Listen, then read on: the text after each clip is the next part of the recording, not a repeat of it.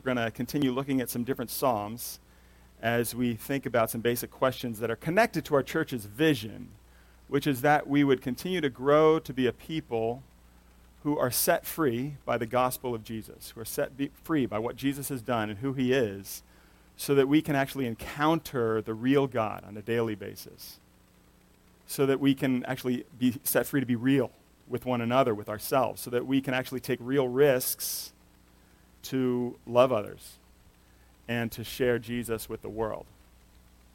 And so as I said, we're going to look at Psalm 19 this morning. Psalm 19 is one of the places in the Bible that really, more than any other place, talks about how God communicates, especially how God communicates about who he is. So listen to God's word as I read from Psalm 19. The heavens declare the glory of God, and the sky above proclaims his handiwork. Day to day pours out speech, and night to night reveals knowledge. There is no speech, nor are there words whose voice is not heard. Their voice goes out through all the earth, and their words to the end of the world. And in them he has set a tent for the sun, which comes out like a bridegroom leaving his chamber, and like a strong man runs its course with joy. Its rising is from the end of the heavens, and its circuit to the end of them. And there is nothing hidden from its heat. The law of the Lord is perfect, reviving the soul. The testimony of the Lord is sure, making wise the simple. The precepts of the Lord are right, rejoicing the heart. The commandment of the Lord is pure, enlightening the eyes. The fear of the Lord is clean, enduring forever. The rules of the Lord are true and righteous altogether. More to be desired are they than gold, even much fine gold. Sweeter also than honey and drippings of the honeycomb. Moreover, by them is your servant warned. In keeping them there is great reward. Who can discern his errors? Declare me innocent from hidden faults. Keep back your servant also from presumptuous sins. Let them not have dominion over me. Then I shall be blameless and innocent of great transgression. Let the words of my mouth and the meditation of my heart be acceptable in your sight, O Lord, my rock and my redeemer. Let's pray together. Father, we do pray right now as we look at this psalm that the words of my mouth, the meditation of our hearts would be acceptable in your sight. We pray that your Spirit would work among us to show us yourself, to speak to us, to reveal your glory to us. Help us to know you just a little bit better. We pray all this in Jesus' name. Amen.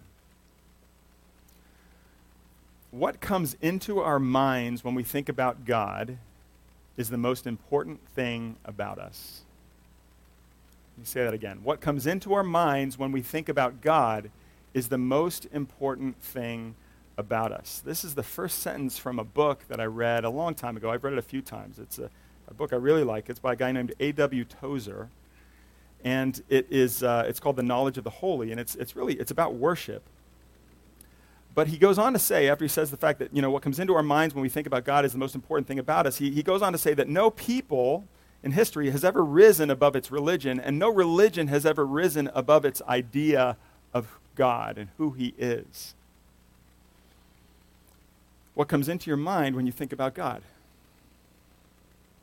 What comes into your mind when you think about God? How knowable do you feel like God is? How well do you know God? The major theme of Psalm 19 is God's communication about himself. What he proclaims about himself. What he declares, what he testifies to about the truth of the universe, and especially about who he is. And what I want to do this morning is look at three important things that this passage shows us or reminds us that have to do with knowing him. Okay? So the first thing that I want to point out is, as I read this, one real strong sense that I get is that God wants you to know him. God wants you to know him. He's not hiding himself from you. He's not looking to try to make it as hard as possible for you to get to know him. He's not trying to put barriers up to get in the way of you getting to know him. I've always been an introvert. I've always been a pretty shy person. When I was in high school, it was very, very hard to get to know me. I had very few friends. Most people thought that I was probably just like really, thought I was better than everybody else. But the reality was I was just really shy. And you had to work to try to get to know me, God is not like that. He wants you to know him. He wants you to know how glorious he is. He wants you to know how good he is. He wants you to know how awesome and wonderful he is. How do I know that as I look at this psalm? Well, it starts off in the very first 6 verses talking about creation. It talks about, the very first line says this: the heavens declare the glory of God, and the sky above proclaims his handiwork. God has made the heavens and everything else in order to pour out speech saying, this is who God is. God has made all things in order to say, I am here, I am real, I am powerful. He's not hiding. As we look around ourselves, it's awesome to be able to sit out here and worship outside, right? Because as we worship outside, everything around us that God has made is shouting to us.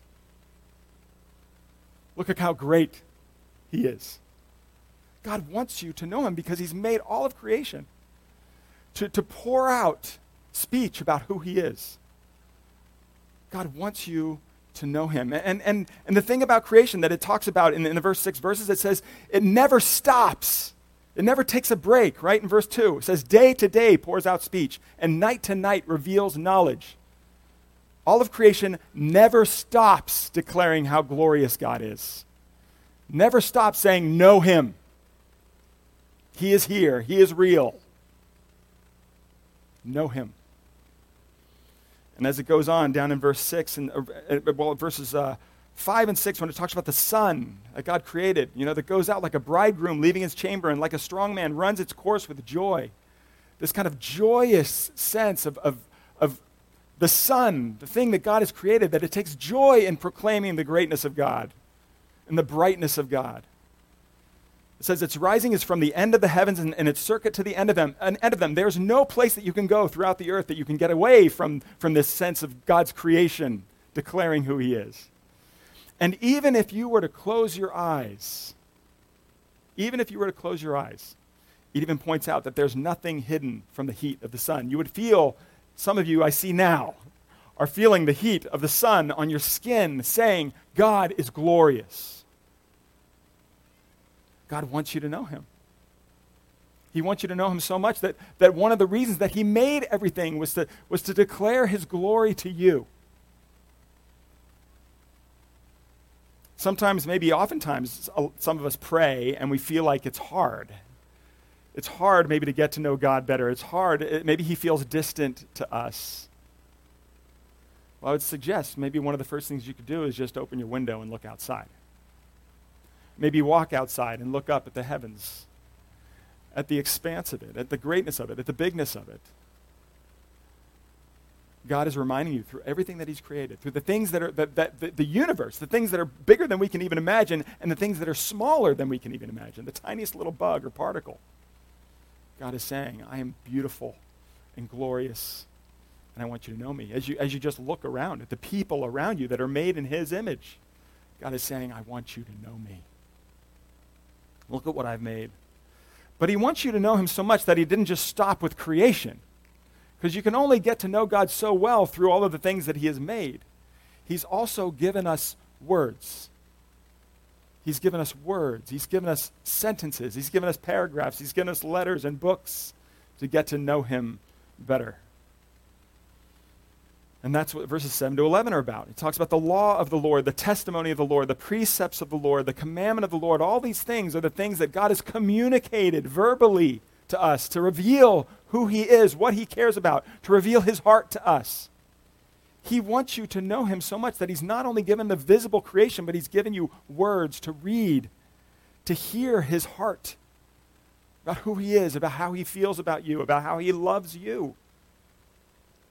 He has given us his word. I'm sure some of you have probably heard some kind of version of this illustration before, but I'll tell kind of maybe one version. Let's say there's a family and a father has to take a trip, and he has to go away for a long time, maybe several months. But he has, a wife and kids, and he doesn't want them to forget how much he loves them. He doesn't want to lose touch with them. So he goes away, and he starts to write letters regularly. Okay, who's heard of a letter anymore? Nobody writes letters. Okay, so he knows they have smartphones, and he texts them every day, multiple times a day, multiple texts a day, telling them what he's doing, what he's excited about, telling them how much he misses them, telling them how much he cares about them, telling them how much he looks forward to seeing them again. Over and over again, text after text after text. And then months go by, and he finally comes home, and he embraces his family, and then as they're getting ready for dinner, one of the kids' phones is on the table, and it starts to ring, and he grabs it to hand to the kid, and he just glances at it, and he looks at the text app has this astronomically high number of unread messages. That red number is just incredibly high, and he comes to realize they haven't even read a single one of his texts. They haven't bothered to even open up the app and read the text. The Word of God, his commandments, his law, throughout the Old Testament and in the New Testament, all of that is God writing to us through people by the Spirit of God, writing to each and every one of us to tell us what he cares about, to tell us what he's excited about, to tell us how much he loves us and how much he wants us to know him. Will we open up the text and listen to him?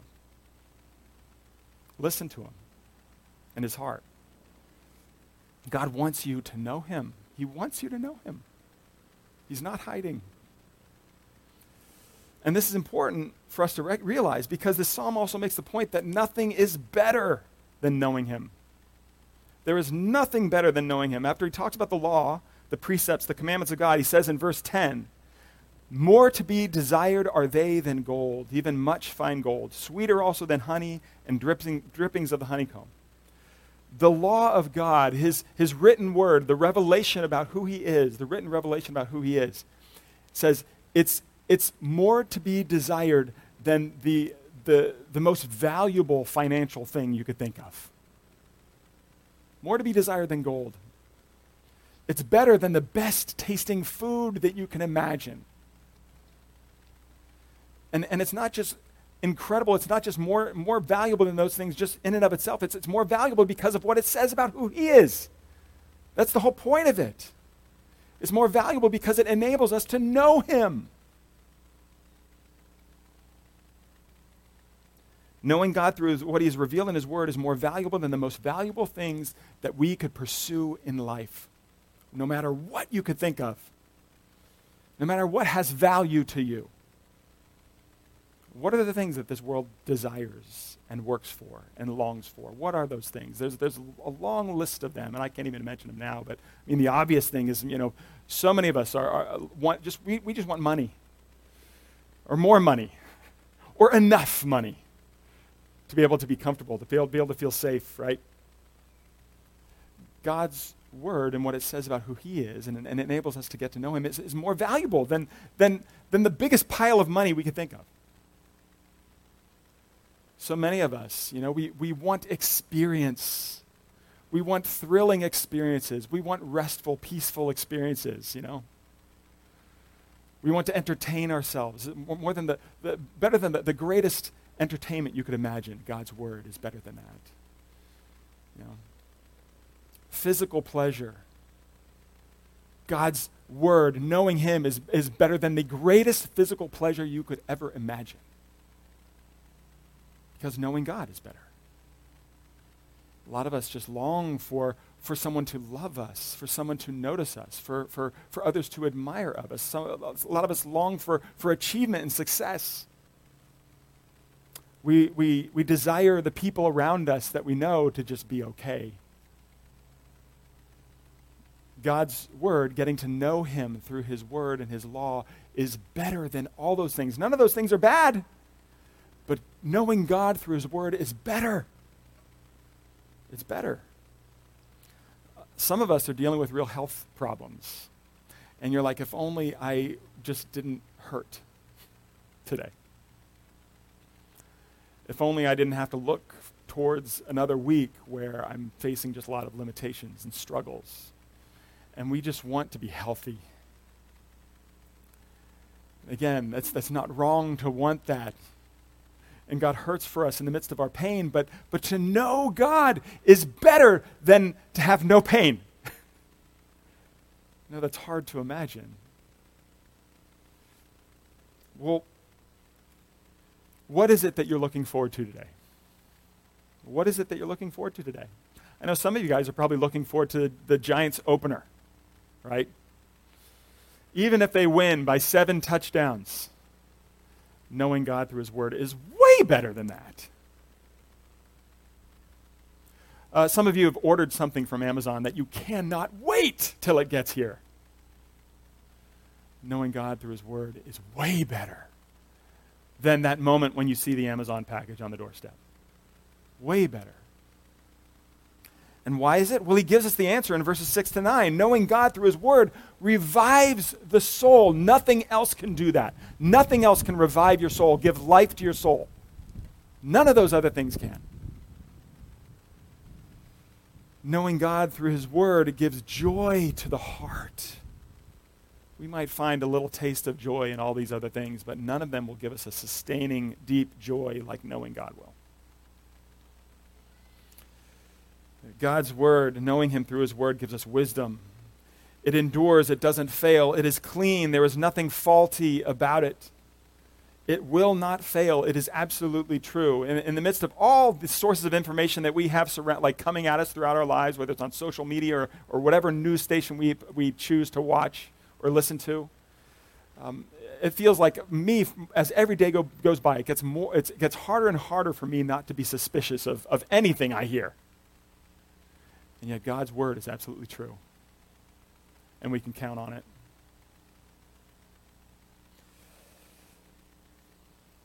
Nothing is better than knowing God through his word. Listening to him through his word. But as much as God wants us to know him, and as ultimate as it is to know him, there's what most of us, I would think, consider to be a risk in knowing him. And that is that it has to do with being vulnerable. In order to know God, it's going to require vulnerability, because vulnerability goes hand in hand with knowing him. Vulnerability goes hand in hand with knowing him. You cannot get to know God or grow in your depth of knowing God without being vulnerable. Vulnerability is required to know him better, and as you know God, it's going to leave you more vulnerable than it did before, than you were before. And where do I see that? Well, at the end of this passage, in verses 12 to 14, after David has talked about the creation proclaiming God's glory and about the incomparable beauty and power of the Word of God, of the law of God, of the commandments of God, where does that leave him? It leaves him thinking about his sin. It leaves him thinking about his faults. It leaves him thinking about his weakness. Verse 12, who can discern his errors? Declare me innocent from hidden faults. Keep back your servant also from presumptuous sins. Let them not have dominion over me, God. Then I shall be blameless and innocent of great transgression. God, if you will just work in me by your power, that is the path towards innocence. Because I'm not. I'm not innocent. That's where David is left. Asking God, let the words of my mouth and the meditation of my heart be acceptable in your sight. Asking God to judge him. Asking God to hold him accountable. Begging God to forgive him, declare me innocent from hidden faults.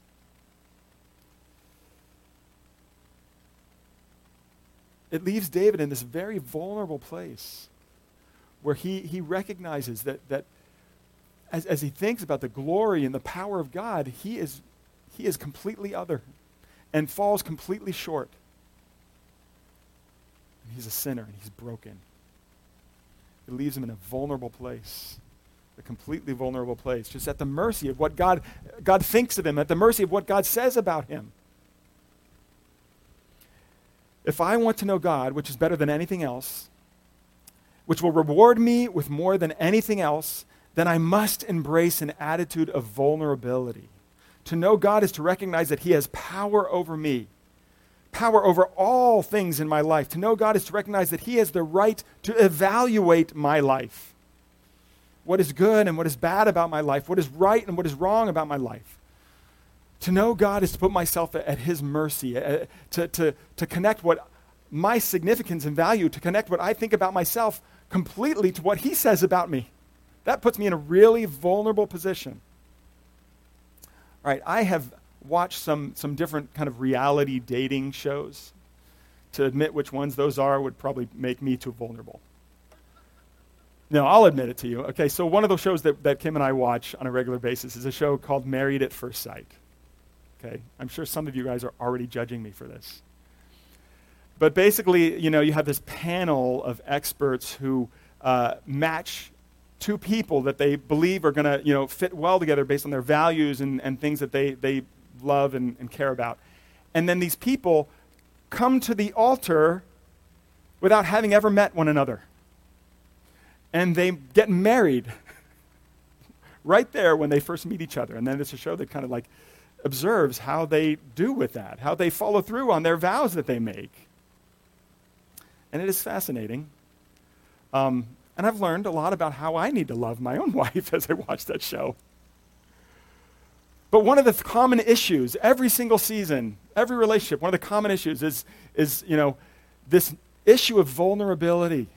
Because the couple cannot grow in their relationship with one another unless they are willing to be vulnerable with each other. And almost always, it is the woman saying, "You're just not opening up. You're just not opening up. You're just not becoming vulnerable with me enough." And the guy's always like, "I don't even know what that word means.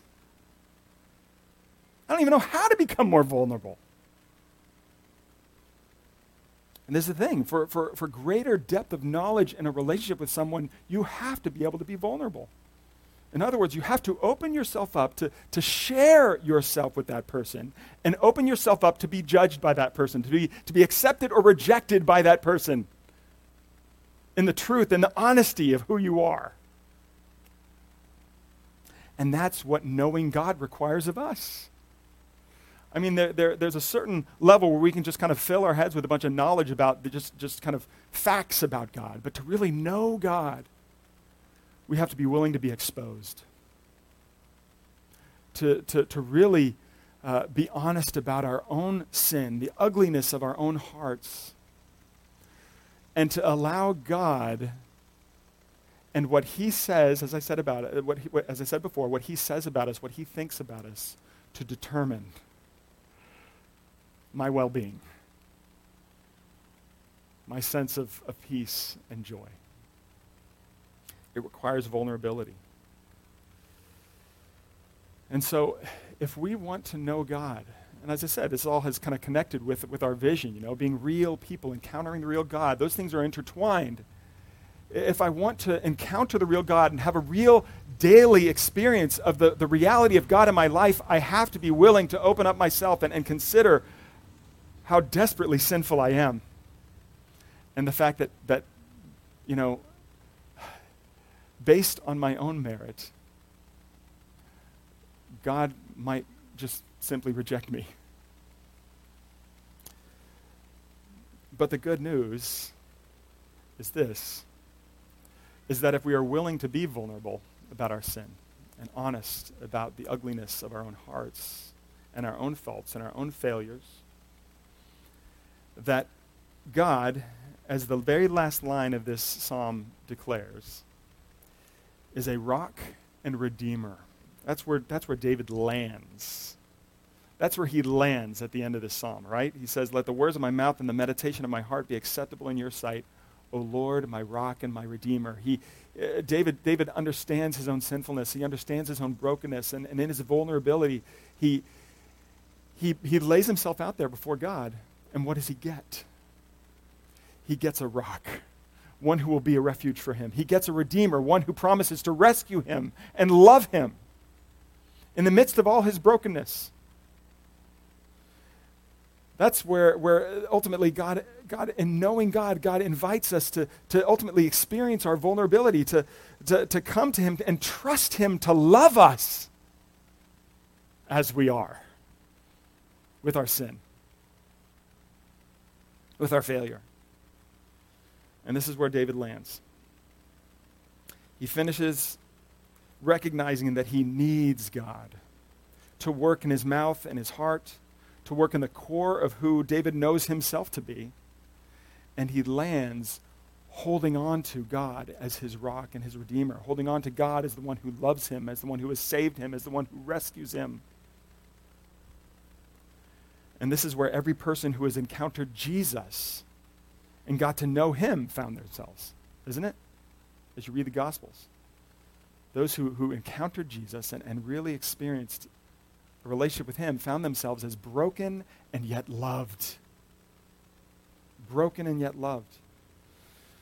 And you might be hesitant about this vulnerability thing, thinking that, well, God expects me to be vulnerable with him. God expects me to be honest about my own failure, my own sin. What about him being vulnerable? It's hard. To really enter into a relationship with somebody, you need both people to be vulnerable, or it's a really unbalanced situation. Well, God doesn't expect you to be vulnerable without him being vulnerable, because he has been vulnerable. Don't you realize that? God has absolutely been vulnerable with us. Because God doesn't just want us to know him so badly that he's created everything to shout to us that he exists. He doesn't want to know us so much that he's given us words to help us know him, but he wants us to know him so much that he actually entered into our world. He sent his son to be completely vulnerable, to submit himself to the suffering of this world, to the sin of this world, to the rejection of people around him. What is more vulnerable than the man Jesus being taken and nailed to a cross, completely naked, to take upon himself the sin that we deserve? God has become more vulnerable than we could ever imagine in order to redeem us, in order to do exactly what David proclaims God to be, the great Redeemer. And so this is the question I want to leave us with today. How God wants you to know him. Will you take him up on his desire, his offer? Will you pursue him? Will you pray today to know him better? Will you open up his word to listen to what he has to say about himself, about how he feels about you? Will you pay attention to how he has been vulnerable for you in living and dying for your sin? He wants to know you. Let's pray. Father, we pray that you would help us this morning to listen to the gospel. The good news that your Son has come to live, to die, to rise again, so that we might receive and experience a deeper knowledge of you, a deeper relationship with you, a deeper experience of your love for us. Father, we pray that you would help us to stand before you with arms high and heart abandoned, knowing that we are broken and sinful, and yet knowing that we have a God who is our rock and redeemer. We pray this in Jesus' name. Amen.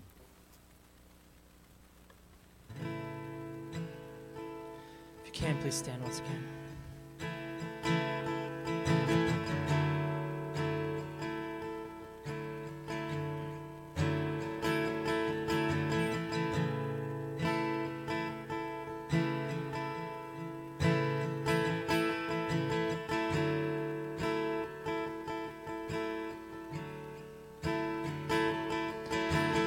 You stood before creation,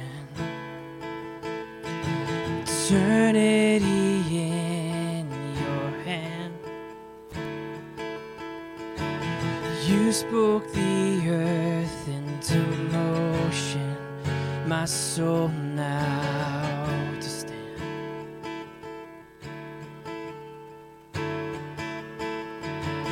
You stood before my failure and carried the cross for my shame. My sin weighed upon your shoulder, my soul now to stand. And what can I say?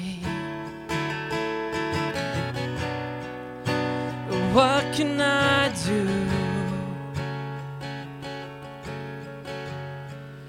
but offer this heart, oh God, completely to you?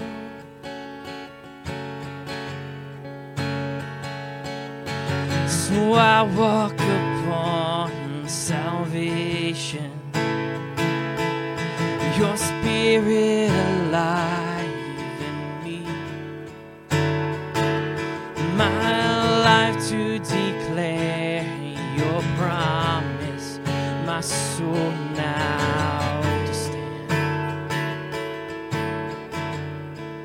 So what can I say?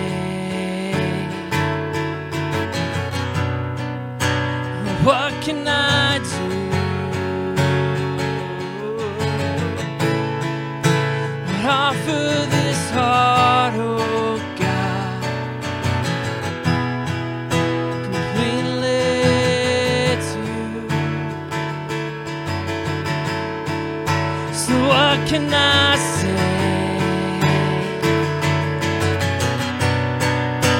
What can I do but offer this heart, oh God, completely to you?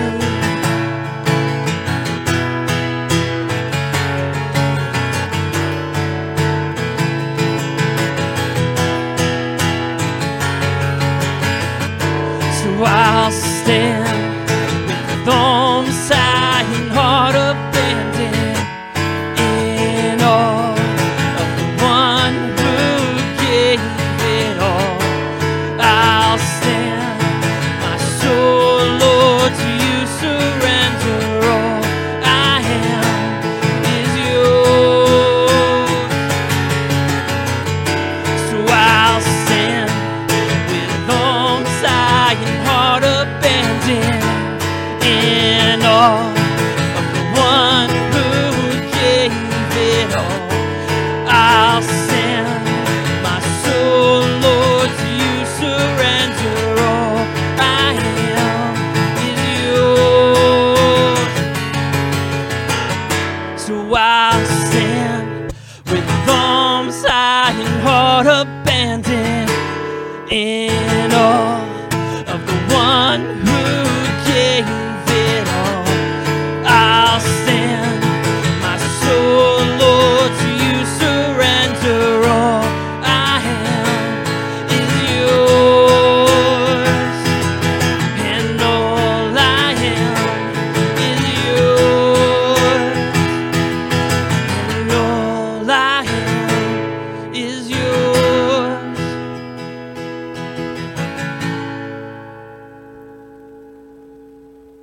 You may be seated.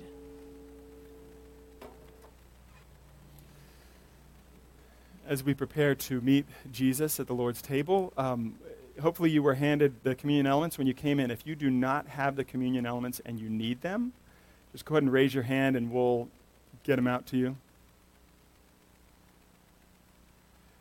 If you don't have them, just raise your hand. Everybody got them? Jimbo's making his rounds. Just keep your hand up and Jimbo will get to you if you haven't gotten them yet. But as we prepare, one way we need to prepare ourselves is to embrace our vulnerability and to look at our sin and confess our sin and seek his mercy. And so we're going to take a moment to confess our sin together with a prayer that's printed in the order of worship. It's also on the song sheet you should have in front of you. We're going to pray that out loud together. And then we'll have a silent time of confession. Please pray with me.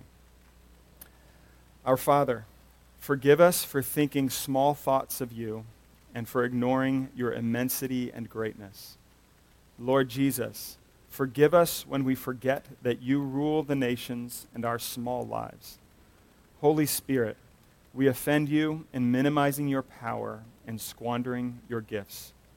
We confess that our blindness to your glory, O triune God, our sin has resulted in shallow confession, half-hearted conviction, and only mild repentance. Have mercy upon us in Jesus' name. Amen. Father, we now take a moment in silence to privately confess our individual sin to you.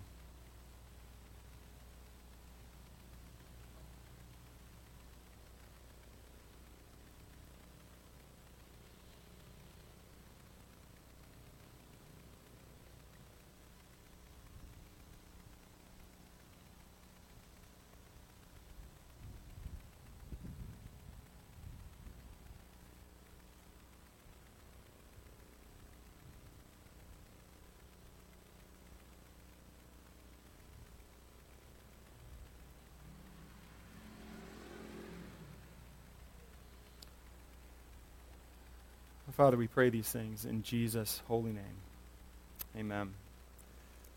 Listen to John 3:16-17. These are God's words of assurance to you.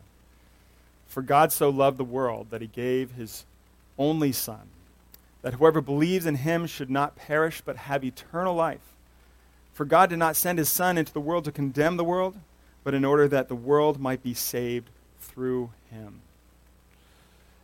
If this is true of you, that you have now embraced your vulnerability. You've embraced the fact that you are a sinner, that you have rebelled against him, that you have failed to love him and others as you should, and that you are in desperate need of him to say, I forgive you. If that is you, then the good news is that is exactly what God does say to you. Through the work of Jesus, his Son, he says, I have forgiven you and I love you. You don't have to be afraid. If you're here this morning and you've rested in what Jesus has done for you, you've received what he has done for you, then this meal is for you. It's meant to point you to the fullness of his love for you in Jesus.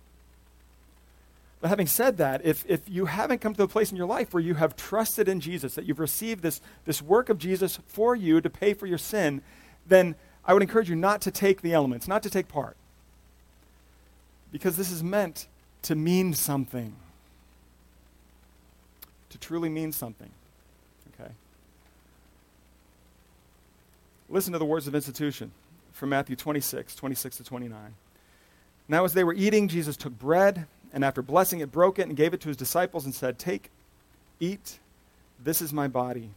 And he took a cup, and when he had given thanks, he gave it to them, saying, Drink of it, all of you, for this is my blood of the covenant, which is poured out for many for the forgiveness of sins.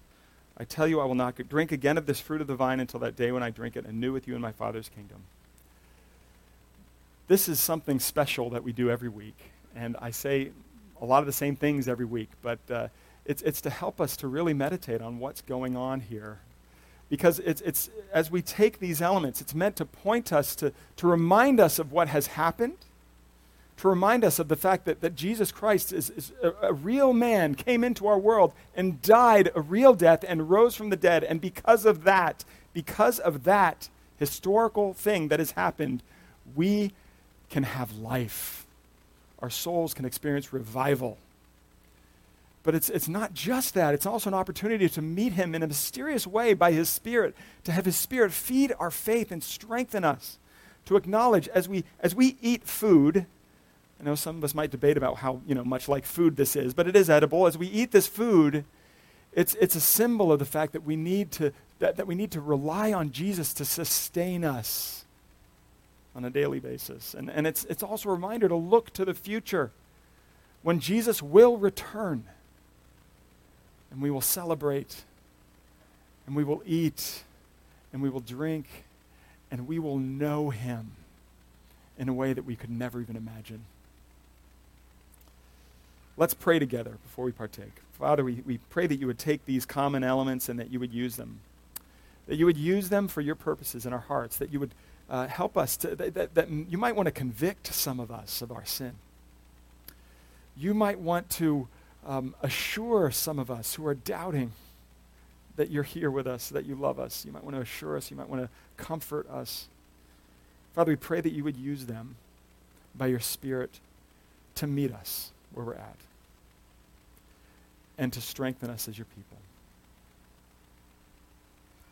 and to set us more free than we were before. And we pray this all in Jesus' name. Amen. Well, if you want to take the bread out, go ahead and take it. The night when he was betrayed, Jesus took bread and he broke it and he gave it to his disciples and he said, "Take, eat. This is my body which is given for you. Do this in remembrance of me." Let's eat together.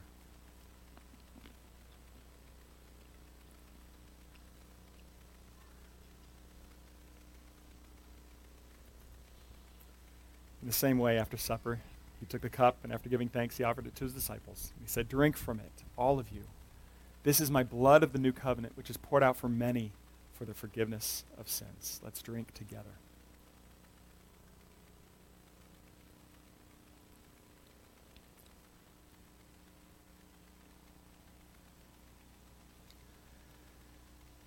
Father, we thank you that you are not one who lurks in the shadows, but you have shown yourself through creation, through your word, and ultimately through your Son. And you have shown your glory. You've shown your righteousness and your wisdom and your mercy and your justice at the cross.